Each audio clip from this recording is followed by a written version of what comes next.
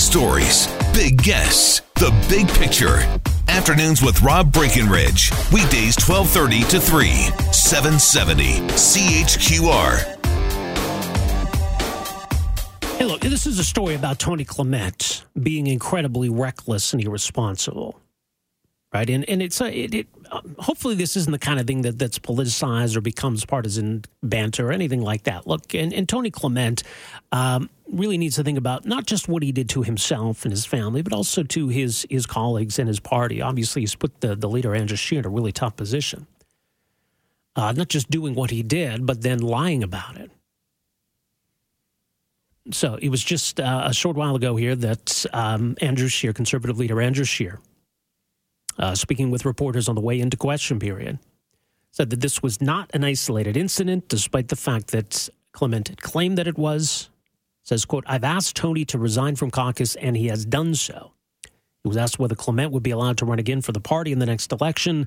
Scheer says, quote, "Right now, in the short term, we're focusing on the fact that he's no longer a member of our caucus."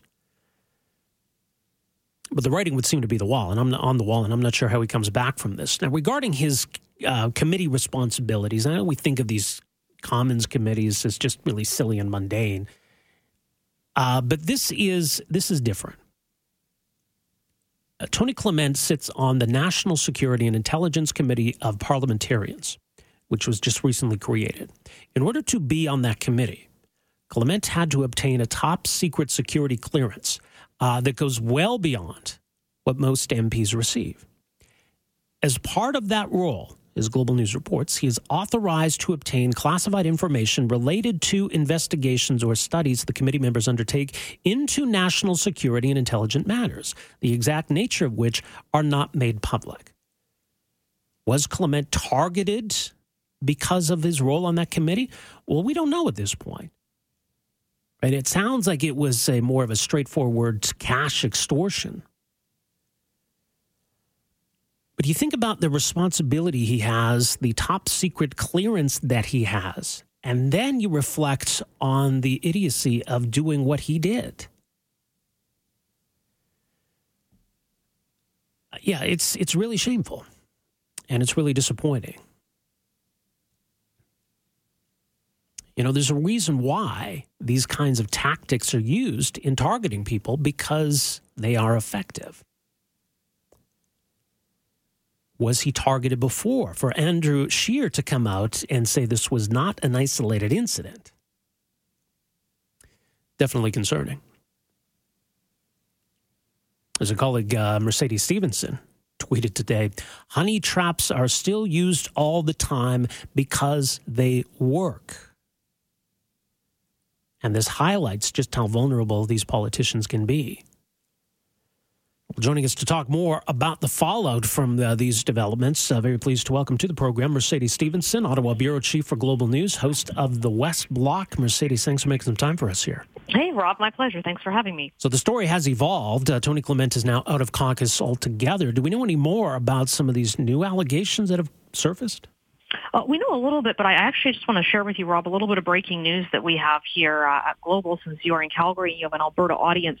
I know you're aware of a very large police presence that was in Edmonton last night in Sherwood Park. I can tell you that Global News has exclusively learned that was a vehicle packed with explosives, a material known as tannerite. The person who the police believe is responsible is in custody, but we just learned this a couple minutes ago, so I wanted to start with sharing that with your listeners in case any of them have been keeping track of that story. I'm told that there's no national security threat at this point, but it was parked outside some local government offices. Looping back to Ottawa now to change gears, in terms of those allegations, there was a number of young women on social media earlier today saying that Tony Clement had liked their Instagram posts, and what they felt was an excessive amount, would sometimes direct message them late at night. The one young woman was the chair of a youth caucus in the Tories who said that she'd received direct messages from him about the Rob Ford story when that was all unfolding at 1 a.m, and she found that very odd. Today, all that Andrew Scheer would say is that there have been additional allegations that made him believe that Tony Clement was not honest when he said these sexually explicit photos and video were a one-off occasion. He wouldn't say whether or not the party will investigate, but he did mention the House of Commons investigating. And Rob, that suggests that at least some of the people who have made the complaints, or one of them, must work somewhere on Parliament Hill. Wow. This has turned into a bigger story. But getting back to this extortion attempt, and I guess in that context, Tony Clement is a victim here. What do we know about the RCMP investigation at this point?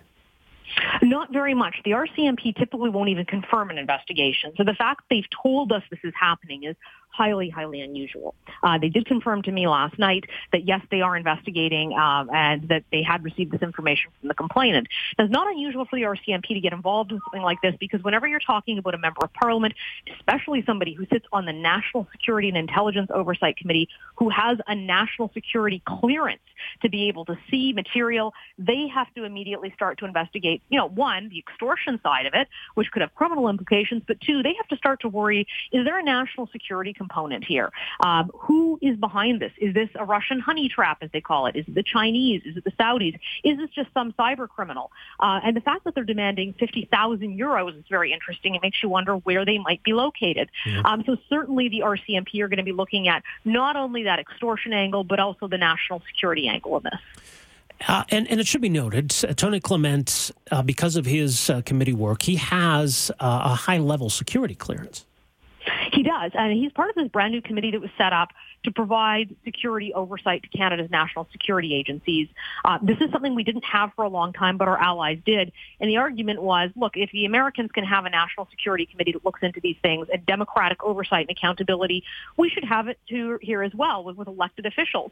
The argument against it was always, it's partisan politics. What if somebody leaks for political gain? What if these people don't really understand the seriousness of the information they're looking at? What if they're susceptible to being blackmailed and do something and find themselves in a situation? So it's unfortunate for this committee that this is happening now because it's going to raise questions about whether or not people are vulnerable. It will raise questions about what kind of training they got on to be careful. Of course, you can be trained to the nth degree and still make a stupid decision. But this is certainly a committee that was set up for more accountability of things like CSIS, RCMP National Security Investigations, and CSE, which does our signals intelligence, because it was just the minister and sort of these very quiet oversight bodies, and no one really knew the people on them. So the thought was, we should really have elected officials doing this kind of oversight, but the concern was always that you might have people who aren't taking it seriously. Right, and it sort of gets back to that criticism initially that maybe this isn't something that we can trust MPs with. There's perhaps an argument to be made for having some civilian oversight and involving politicians in these kinds of decisions and reviewing this important information, but it sort of exposes that vulnerability, doesn't it? It does, and, it's... That said, there are plenty of countries who do this and don't seem to have a problem with information being leaked or people being compromised. So there's certainly elected officials in other countries that do it. But it raises the question of, our Canadians tend to not think they'll ever be targets. And something the military had to work on when the troops were deploying to Latvia. They said, look, if you're in a bar, a very attractive man or woman comes up to you and they're very interested in you, don't assume they're interested in you. It could be a Russian agent.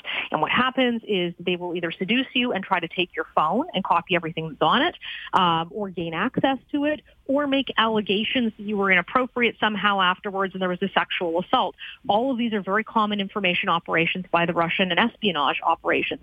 But we don't tend to think of it because we're Canadians that we're targeted. But we are. And remember, a few years ago, Bob Deckert, another Conservative MP, got into a situation where he was in a relationship with a Chinese woman. He as well had access to some sensitive documents. And it turned out that she was believed to be an agent of the Chinese government.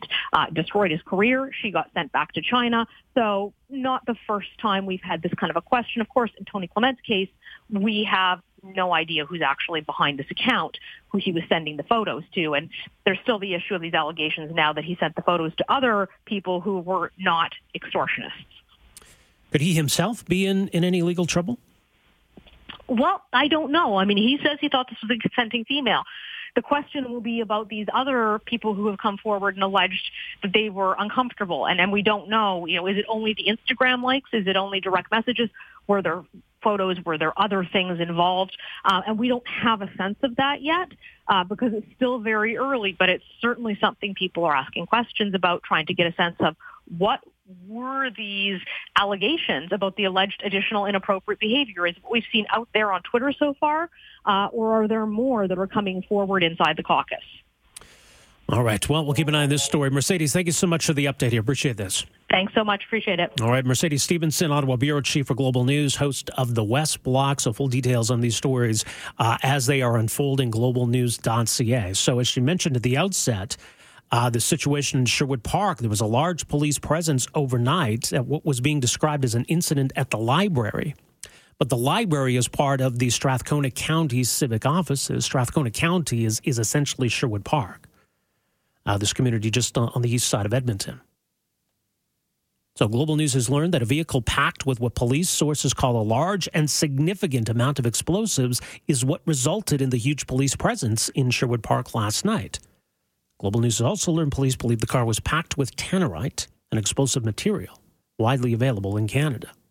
Afternoons with Rob Breckenridge, starting at 12:30 on News Talk 770 Calgary.